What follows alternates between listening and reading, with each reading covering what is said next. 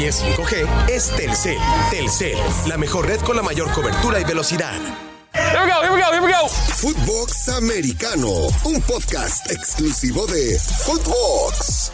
¿Cómo están? Qué gusto saludarles. Esto es Footbox Americano, el único podcast de todo el universo Footbox que sigue trabajando en estas fechas. No sé si eso sea bueno o malo, Yaka. Todos los demás, no quiero hablar de nombres porque luego se encabrona Gurbitz, se encabrona Andrés, se encabrona Padilla.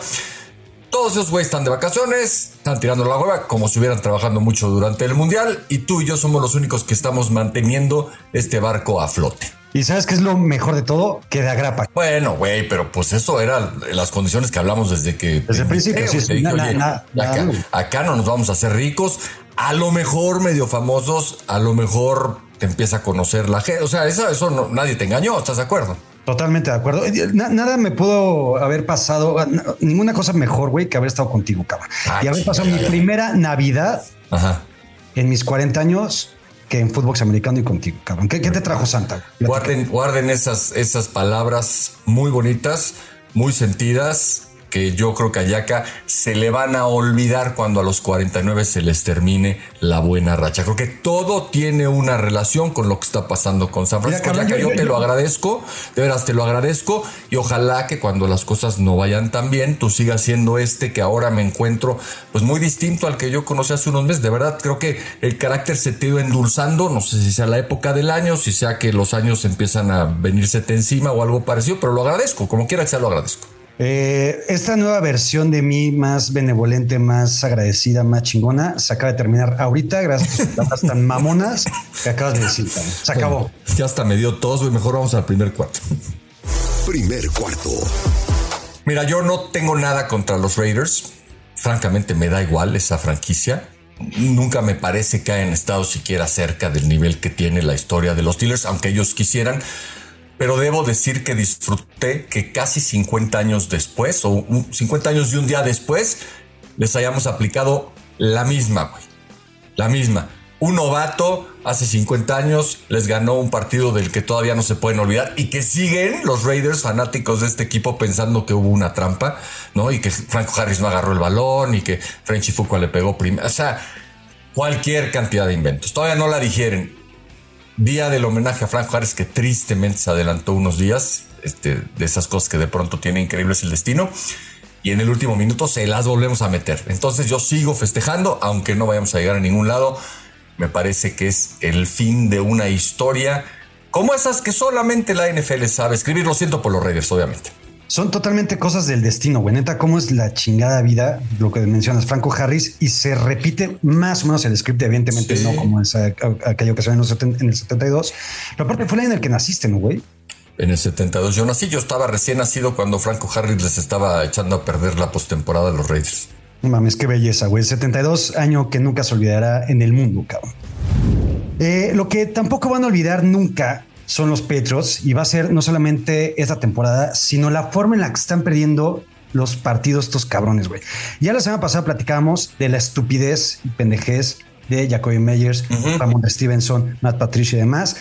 No contentos, Ramondre dijo, mi tocayo afroamericano dijo, cabrón, la voy a volver a cagar, estamos a punto de ganar el partido, voy a fumblar, ¿por qué no? Adentro de yarda 5, chingue su madre. A ver, los Patriots hicieron mucho con regresar al partido, es imperdonable, pero a ver, los fumbles, los balones perdidos o los balones robados, porque la verdad es que van y le dan un golpe cuando él está tratando de ganar yardas extra, son parte del juego, ¿no? Yo creo que es muy diferente lo del día contra los Raiders que lo que pasa contra Cincinnati. A mí me tocó narrar ese partido y yo dije al medio tiempo, bueno, este partido no lo pierde Cincinnati nunca en la vida. Lo dije además al aire, y de pronto, 22-18, Patriots con el balón del Valle burlándose de mí. Dije, no mames, ¿dónde me meto? Me fui a narrar el otro, afortunadamente vino el fumble y ya quedó resuelta mi problemática. Pero pues esto hace que, como el fumble fue al final, cuando estaban a 5 yardas de darle vuelta al partido, la gente se vuelva loca y diga, esto no es un equipo, digamos, que esté actuando como actúan los equipos de Belichick. Esa es como la crítica más común. No sé si se ajusta, ¿no? Porque Patriots con tantita más suerte ahorita estaría probablemente hasta calificado, ¿eh?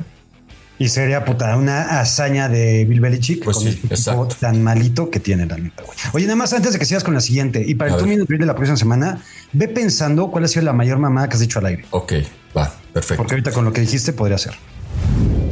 La número 3 hoy en nuestro 1-10.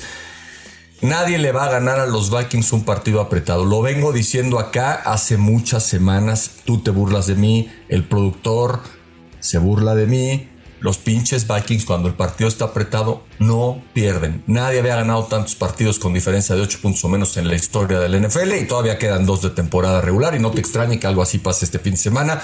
Si a los Vikings les quieres ganar, déjaselas caer con 20 puntos de ventaja. Porque si no, son un equipo que ya aprendió que en los últimos 2 minutos se encuentra la manera de ganar. Háganle como quieran.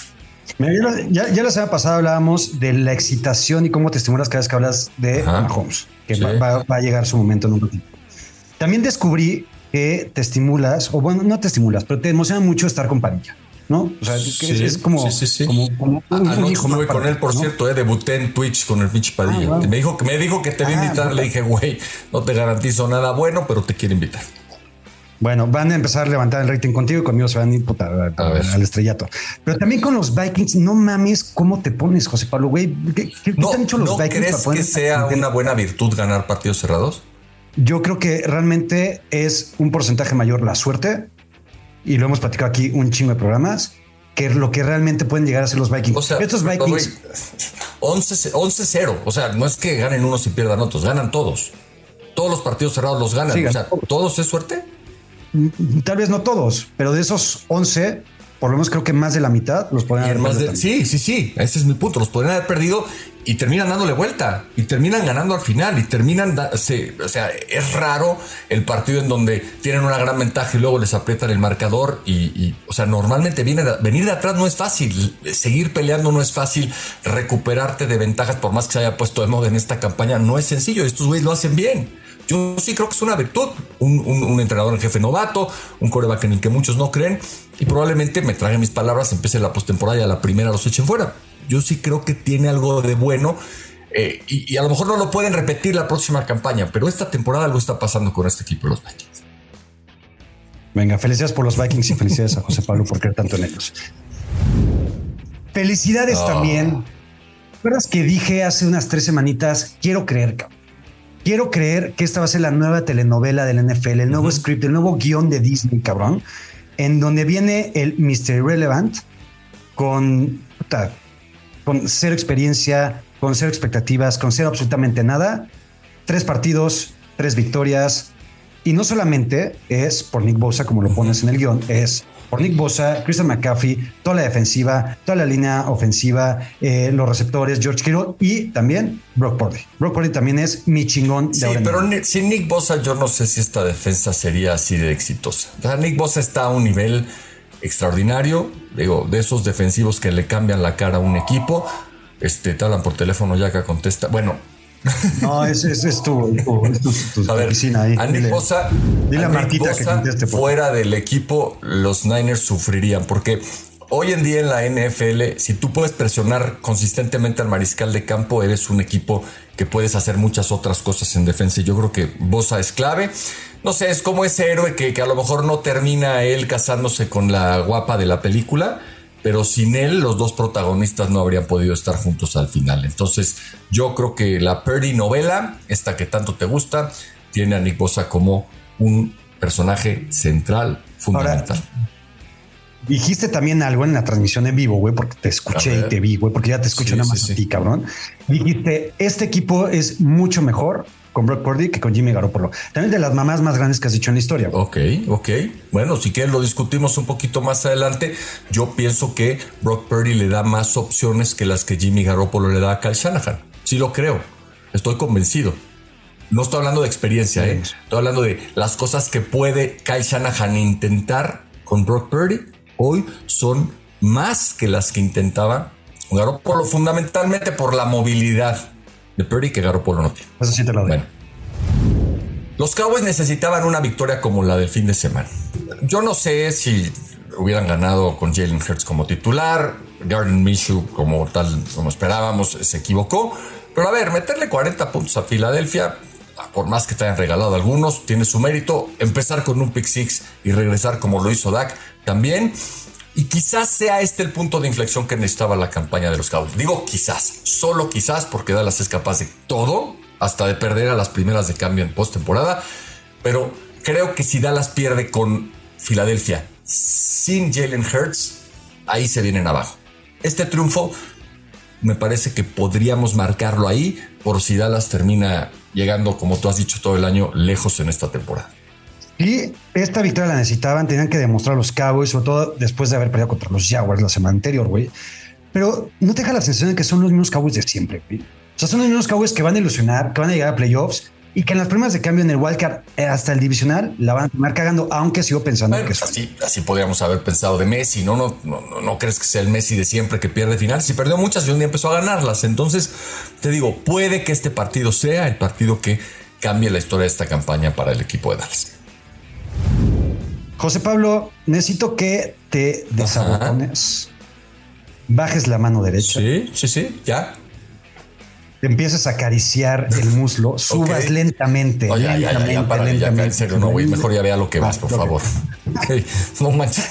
Vamos con la sección semanal de Mahomes. Sí. Lo dije la semana pasada, ¿no? Muy bien. Patrick Mahomes. A ver, creo que este partido no fue tan sexy. No. Los que no tiene Patrick Mahomes. Le ganaron a los Seahawks, una defensa bastante malita, unos Seahawks que vienen a la baja, pero al final Mahomes va a ganar los partidos. Mientras tengas la ecuación Andy Reid, Travis Kelce y Patrick Mahomes, estos cabrones pueden llegar a la final de conferencia con una mano en ya sabes dónde. Yo lo puse acá porque dije que lo iba a poner todas las semanas para que no nos olvidemos, pero ¿viste la jugada en la que anota por tierra? Hay una fotografía en donde está literalmente así como en posición completamente horizontal, poniendo la mano, o sea, sabiendo lo que estaba haciendo, ¿no? Él sabe que si pone la mano, se estira, alcanza a romper el plano.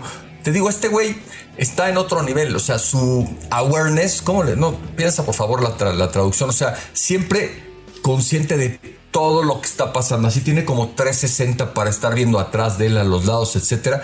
Es un chavo que reacciona con una facilidad increíble y que, bueno, ahora lo que quiero decir de Mahomes es que nos demuestra que también es un atleta fuera de serie. O sea, tú trata de ponerte en esa posición ya que se te fractura el codo, güey, te dislocas el hombro y se termina tu carrera de lo que creas que pudiste haber sido. O sea, no tienes ni la posibilidad de volver a conectar tu pinche micrófono. Este güey sale... Ya no, a mis 40, ya no, a mis 27 tal vez. Pues no sé, güey, yo la neta me sorprendo cada vez más y creo que va a ganar el MVP, ¿eh?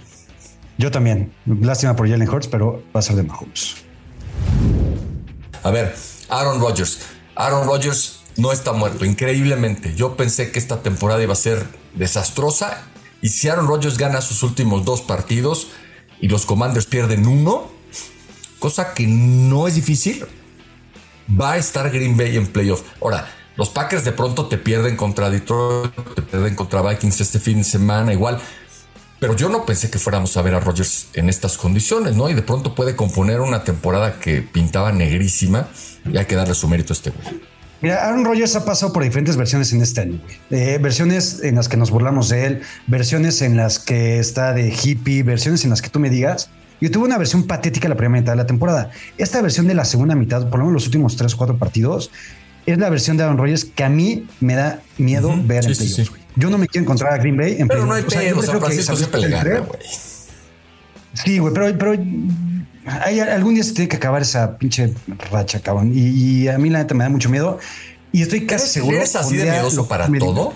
O sea, muchas cosas te dan miedo. Te da miedo jugar con Green Bay, te da miedo que pierdan tus Knights, te daba miedo que Divo Samuel. O sea, te dan miedo muchas cosas relacionadas a tu equipo. ¿Así te vuelves con todo lo demás o eres un güey con... ¿Alguna vez has pasado 27 años sin ganar 27 nada, años sin sexo, pues a lo mejor te empieza a dar miedo el sexo, ¿no? Por ejemplo, ¿no? Entonces ten cuidado, ¿no? Bueno, eso no me ha pasado, pero veremos. Aaron Rodgers no está muerto, como dices, y Aaron Rodgers va a dar, creo que una sorpresita por lo menos en playoffs. Ok. El que tampoco está muerto, José Pablo, porque está estrenando novia, porque rejuveneció, porque ya otra vez nos estamos burlando de él, Tom Brady. Tom Brady ganó el partido que tenía que ganar. También partido de mega hueva contra los Cardinals, tiempo extra, cuando pensábamos que ya había valido madre todo. Le ganan a Carolina esta semana y hacemos pase playoff. Son campeones de división. No creo que vaya a estar fácil, ¿eh? Carolina ahí calladito, como que alguien me decía ayer, Carlos Rosado me decía, oye, siento que Carolina, cuando se fue McCaffrey, se definió por tener una identidad más clara en donde correr el balón es la clave y les ha venido bien. Digo, por extraño que suene, ¿no? Y a lo mejor tiene razón Charlie, porque este equipo le corrió a los Lions lo que quiso y creo que no va a estar fácil porque Tampa Bay, por más que Brady lo saque adelante y salve 1, 2, 3 partidos en la campaña así, sacando lo mejor de su bolsa de trucos, pues de repente te juegan 3 cuartos así que son como para taparte los ojos, güey, ¿no? Entonces, pues yo no sé si esto es así como que las últimas patadas de ahogado y se van a meter a playoffs y les van a dar un llegue durísimo y lo van a humillar, ¿no? Como le pasó cuando se retiró de los Patriotas. O de pronto se encuentran y empiezan a jugar bien. Yo después de ver el partido contra Arizona digo, puta, estos güeyes, neta, no los veo competir, ¿no? Pero el campeón de esa división va a jugar en casa y ya sabemos que así le ganó, no sé si te acuerdas, aquella vez Seattle a los Saints, que eran campeones defensores, y Seattle pasó con marca perdedora y fue el día de Marshawn Lynch. Entonces, no descarto nada con Brady. Mira, Tom Brady es tan chingón que estoy seguro que el cabrón está tirando la hueva a propósito, güey, para abrocharse a todos en los playoffs.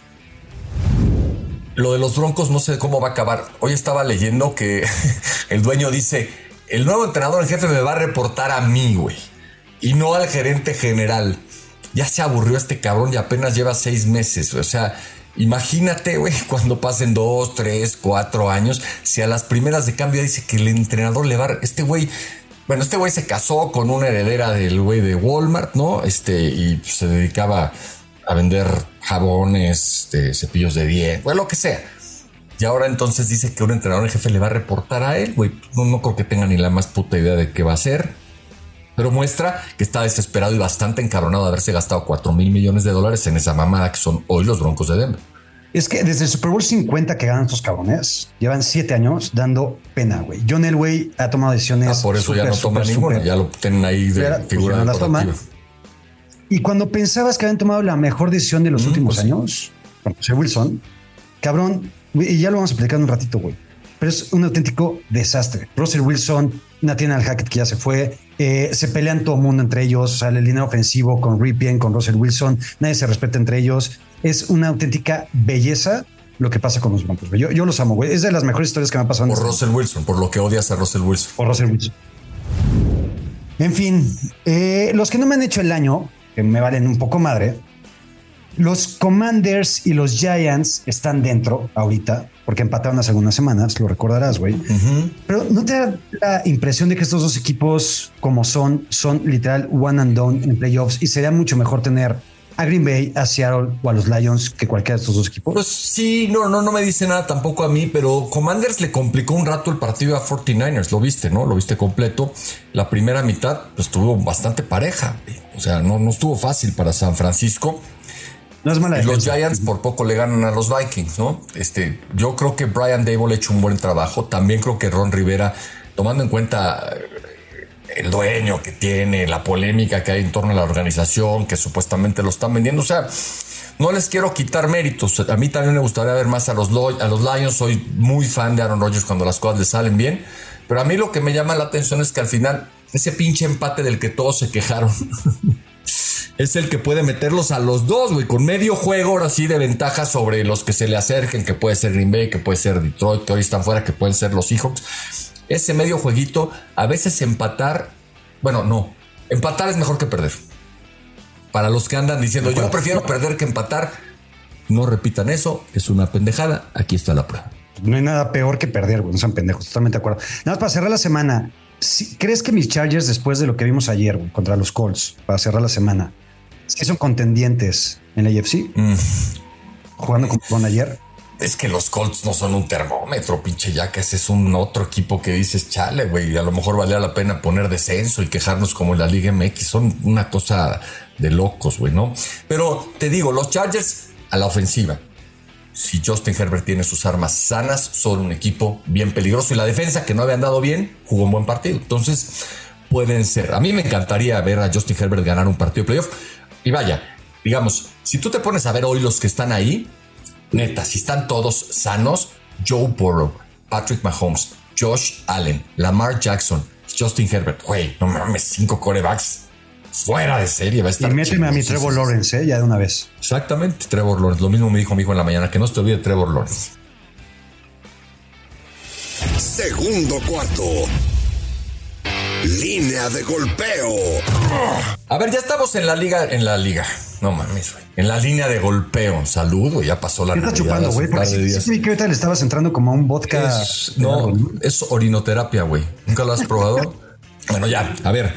¿Qué equipo puede ser el caballo negro? Dame un caballo negro en la conferencia americana y uno en la conferencia nacional. Mi caballo negro en la conferencia americana tendrían que ser los Bengals.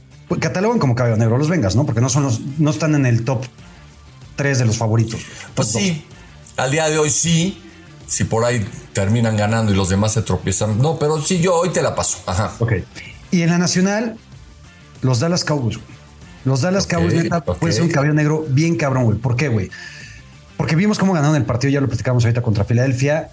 Porque creo que ahora sí tienen un factor que es Micah Parsons, que te puede cambiar un partido a la defensiva, sin duda alguna. Uh-huh.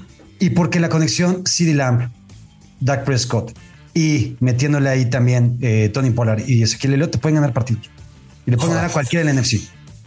Hace no mucho estabas puteando a Jerry Jones que porque no sé qué tenía con Zeke Elliott, pero ya lo incluiste dentro de la lista de armas importantes. Me da gusto que hayas recapacitado. A ver, yo te voy a poner a los Packers en la nacional. Ya hablamos un poquito de esto, pero si Aaron Rodgers gana estos 2 partidos y los Commanders les echan una mano, ojo con los Packers. Ya alguna vez Rodgers como wild card metió a los Packers al Super Bowl y lo ganó, y ganó partidos frente a equipos que parecían ser favoritos. Entonces, lo veo difícil. Es más, veo difícil que califiquen, ¿no? Todavía pienso que los Vikings le pueden ganar este fin de semana a Green Bay y terminar de eliminarlos. Bien harían, los pinches Vikings en ponerse las pilas como si fuera un partido de playoff y eliminar al odiado rival, porque no vaya a ser que por ahí se lo topen. Güey, cabrón, yo soy más Viking que tú esta semana, güey. Bueno, qué culero eres. Digo, por no decir otra cosa, porque me castiga la FIFA. La segunda, en la conferencia americana, me voy a quedar con tus Chargers. Creo que ese es más caballo negro que Bengals, porque ya Cincinnati llegó el año pasado al Super Bowl, etcétera, y Herbert va a debutar en playoffs. A mí me encanta Justin Herbert, me parece un portento de quarterback, y me caga la gente que dice son los Chargers de siempre, los Chargers no saben ganar. O sea, no tiene nada que ver lo que ha pasado con los Chargers de Philip Rivers, cabrón, con estos Chargers de Justin Herbert. No tiene nada que ver lo que hacían entrenadores en jefe anteriores con que yo sigo pensando que es un güey osado, arriesgado, adelantado a su tiempo e incomprendido. Entonces me da mucho gusto que estén ahí y me encantaría que ganaran al menos un partido de playoff y que le pusieran sabor a esta postemporada, aunque la neta, pues equipo no le importa ni a sus fanáticos, no juegan de local nunca los pobres Chargers ahí en ese Super. Pues vale madre. Ahora, rapidísimo, decepciones, y te lo voy a cantar desde ahorita, güey. Los Eagles y los Bills ni de pedo llegan al Super Bowl. Ándale, ninguno de los dos. Ninguno de los dos. Perfecto, ya que esas son fuertes declaraciones, le voy a pedir al productor que le ponga ahí una marquita para cuando estemos hablando del Super Bowl. ¿Ves, güey? Soy pocos huevos con mi equipo, güey, pero soy sí, con otras cosas te avientas. Bueno, vamos a la sección en donde normalmente sales con los huevos y con los tacos por delante para que saludes a tu cliente, el señor Joshua Maya. Después de 13 años, Avatar regresa este 15 de diciembre a las pantallas de Cinépolis. Compra tus boletos y acompáñalo con su nuevo frappé de mora maracuyá, inspirado en la película. Halftime Show. Ya estamos en el Halftime Show, ya alcanzo a ver a la distancia la silueta inconfundible de Joshua Maya. Vienes muy sonriente, Josh, dime por qué, exactamente quiero entender qué tal te fue. ¿Cómo estás, José Pablo, José Ramón? Qué gusto saludarlos. Nos fuimos perfectos, en rojos, pero perfectos. ¿Cómo? A ver, explícame eso, güey. No lo puedo creer, neta, no, ya no sé qué hacer contigo, güey. A ver, dímelo despacito, por favor, para que la gente que no escuchó el podcast anterior sepa la clase de experto que tenemos aquí en el Halftime Show. Y el anterior. No exageres, no exageres. Vamos a hablar de la última semana. Un par de semanas buenas. Nos fuimos perfectos en rojo yo todo y rojo José Ramón, todos en rojo. O sea, no le pegaron a nada de nada. Absolutamente a nada. absolutamente nada. Yo siempre he dicho que cuando no sabes nada en un examen, sacar 0 de pronto es tan difícil como sacar 10 perfecto. O sea, tener todas las apuestas mal tiene la misma dificultad en términos probabilísticos, ¿no? Que tenerlas todas bien. Entonces, pues algún mérito deben tener de haberse juntado y haber conseguido esa semana en donde no le acertaron a nada. Y acá te veo levantando la mano. ¿Tienes algún pretexto? O sea, ¿ya vas a empezar como Josh con pretextos? Por supuesto que no, güey. Yo lo que quería decir es, era época navideña, vísperas de Navidad, Claro. cabrón. Es época de dar más que recibir. Yo dije, cabrón, voy a agarrar uno perro, güey, para perder y para que Josh, cabrón, por lo menos que está necesitado de victoria, Nos sintamos igual. tuviera su W por fin, cabrón. Ok. No, la verdad es que no ayudó nada, no ayudó la época navideña, no ayudó que los partidos fueran en sábado, no ayudó el clima, no ayudó nada, no ayudó absolutamente nada. Ya. Ok, pero bueno, está bien. Yo te iba a decir como Jack, oye, sí sabías que era Navidad, sí sabías que hace frío en estas fechas, pero A ver. Dime qué tienes planeado para resarcirte. ¿Cuáles son los colores clásicos de estas fechas navideñas? Los rojos y el verde. Rojo y verde. Ya cosechamos las bolitas rojas, ahora vamos por las verdes. Okay. Necesitamos complementar. Ok, a ver. El jueves. La mejor recomendación para este jueves, no apueste a este partido. Haga cualquier otra cosa. Vaya al cine, vaya al malecón, vaya al parachute, vaya a la banana. No apueste este jueves. A ver, pero cálmate, cabrón. Pues, güey, les está diciendo que no me vean. Yo voy a estar ahí narrando. No apuesten, pero pongan Fox Sports y vean el pinche partido. Sí. No jodas, Dios, me van a correr. Bueno, a ver, es Dallas, aunque no quisiéramos, la gente va a estar ahí. Pero, a ver, los Titans más 10 en casa no se juegan absolutamente nada esta semana. No va a estar seguramente Derrick Henry, no está Justin Simmons. No hay nada para los Titans por qué arriesgar, porque su boleto a la postemporada se lo van a jugar en la semana 18 en contra de los Jaguars. Oye, pero a ver, espérame. Si pierden los Titans y ganan los Jaguars califica, Josh. Todo se jugaría. No, ¿cómo se no? lo jugaría. No, güey, pues los dos. Pero si ya tienen un juego de diferencia, los dos tienen la misma marca. Los dos tienen la misma marca, 7-8. Okay. Y si, digamos, el escenario que tú pusiste, ganan los Jaguars y pierden los Titans, van a llegar 8-7, 8-8 los Jaguars. Sí. 7-9 se lo juegan en la última semana. Ya tiene razón. Se la juegan en la última semana porque es enfrentamiento entre sí y básicamente el ganador de ese partido va a playoffs. Entonces los Titans no se juegan absolutamente nada. Del lado de Dallas, la realidad es que ya tienen boleto a la postemporada desde la semana pasada. Para quitarle, digamos, la división necesitaría que Filadelfia pierda los dos partidos. Sabe mismo Dallas que es muy difícil que puedan ganar esa división. Van a terminar como el quinto sembrado de la NFC y están felices de terminar como quinto sembrado porque enfrentarán a los muertos que dirige Tom Brady. Así que no hay por qué apostar en este partido. Sinceramente se los digo, es un partido horroroso, la línea está horrorosa, puede pasar absolutamente cualquier cosa. Además de que los Titans, que normalmente tomaríamos ese más 10, aunque jueguen en muletas, los Titans están jugando terriblemente mal en los últimos 6 partidos perdidos. Así que les voy a compensar. Pick para el lunes por la noche, los Cincinnati Bengals es en el reto en contra del señor Yaka. Los Cincinnati Bengals en casa, más medio. Esta línea se va a mover en contra de los Bengals, así que es la línea a la que nos debemos adelantar. Cincinnati Bengals más medio en casa en contra de los Bills, Monday Night. Quizá el partido de la temporada, ¿no? Quizá el juego que sea la previa del campeonato de la AFC. Burrow en contra de Josh Allen, el futuro de la NFL en cuanto a quarterbacks junto con Patrick Mahomes. Además de que si ganan los Bengals, por lo menos tomarían la segunda posición en la AFC y todavía con posibilidad de subir a la primera posición si es que Kansas City tropieza. Así que adelantémonos, tomemos a los Bengals desde ya. Y el pick que es compensación para el jueves. El sábado se juegan las semifinales de los playoffs de la NCAA. Hay un par de muy buenos partidos.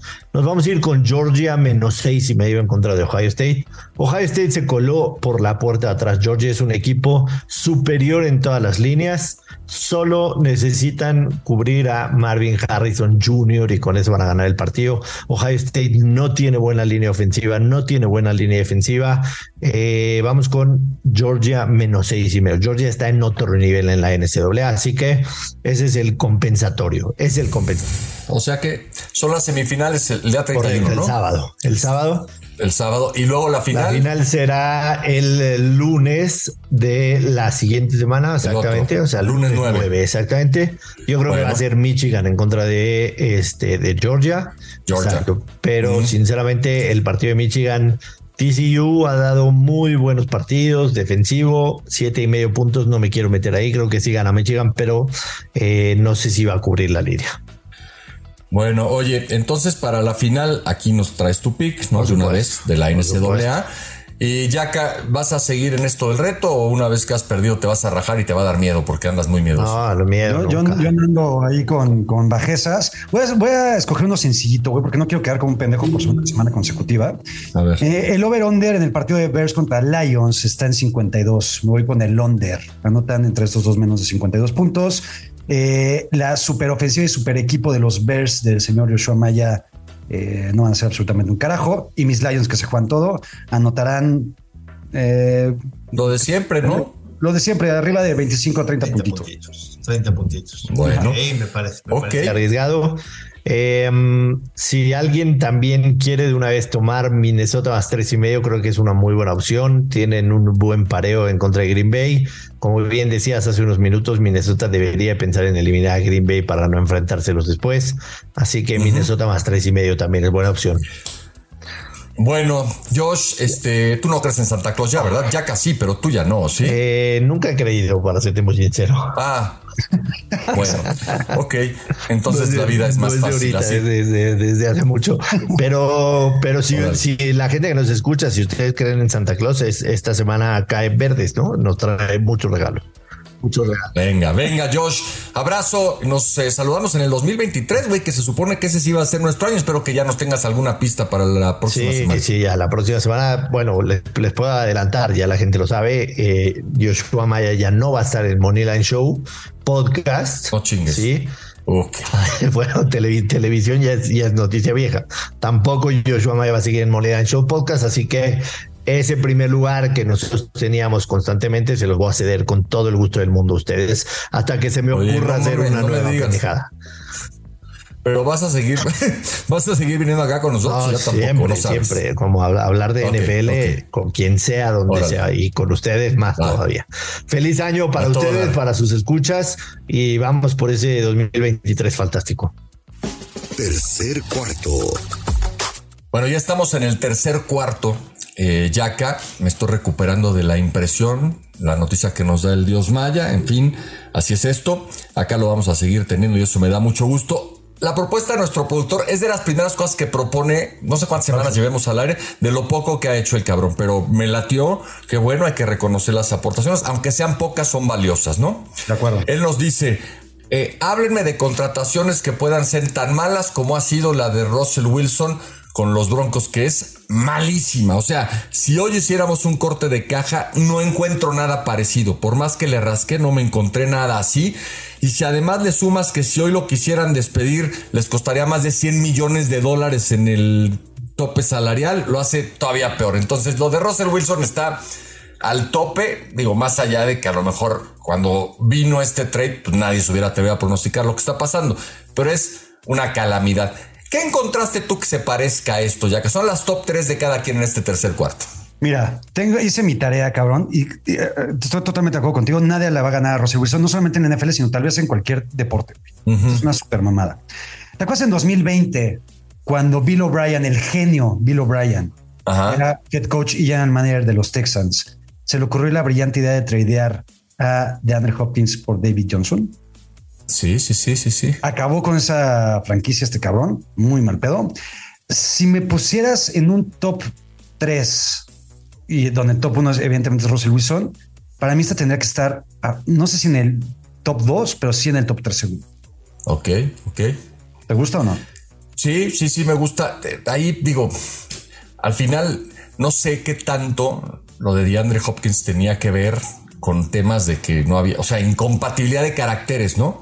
De pronto un jugador que ya no quiere estar, por más que insistas, por más que haya un contrato firmado, pues de pronto o lo sacas de ahí o se vuelve un cáncer en el vestidor. Acá el problema es que aparentemente el cáncer se quedó en la organización y se fueron todos, ¿no? Se fue J.J. Watt, se fue Deshaun Watson y los Texans, pues digo, aunque últimamente han andado bastante bien, la verdad, ¿no?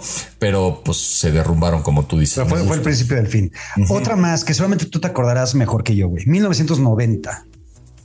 Los Vikings adquieren a Herschel Walker por 5 jugadores y 8 picks del draft, güey. Una de las primeras genialidades, me parece, de Jerry Jones. Sí, y de Jimmy Johnson, güey. Y de Jimmy Johnson. Que Jimmy Johnson fue el que llegó como entrenador en jefe y el que propuso deshacerse de un tipo que era pues la cara de la organización y dijo, necesitamos sufrir para después ser un equipo grande y construyó una dinastía. Muy buena. Ok, malísima para Minnesota, ¿no? Totalmente una pendejada. Okay. Y otra más, y creo que también marcó su futuro, por lo menos en esa década y tal vez en la siguiente. Los Colts, 1983, hacen un trade teniendo a John Elway, mandándolo a los Broncos. Y ya después lo que significó John Elway en ese equipo. Güey. Sí. Una vez más, John Elway dijo, prefiero jugar béisbol, ¿no? Que jugar para los Colts. Y entonces pues la cosa se puso difícil y terminó jugando John Elway para otro equipo que no eran los Colts. Voy a la Eli Manning. Hizo lo mismo, ¿no? Y terminaron llegando a un acuerdo y bueno, pues al final Manning ganó un par de Super Bowls que no se hubiera ganado jugando con los Chargers, que fue el equipo con el que no quiso jugar. Mira, yo encontré varios casos, no necesariamente de trades. Uno que me acuerdo mucho, aquel de Ricky Williams, ¿no?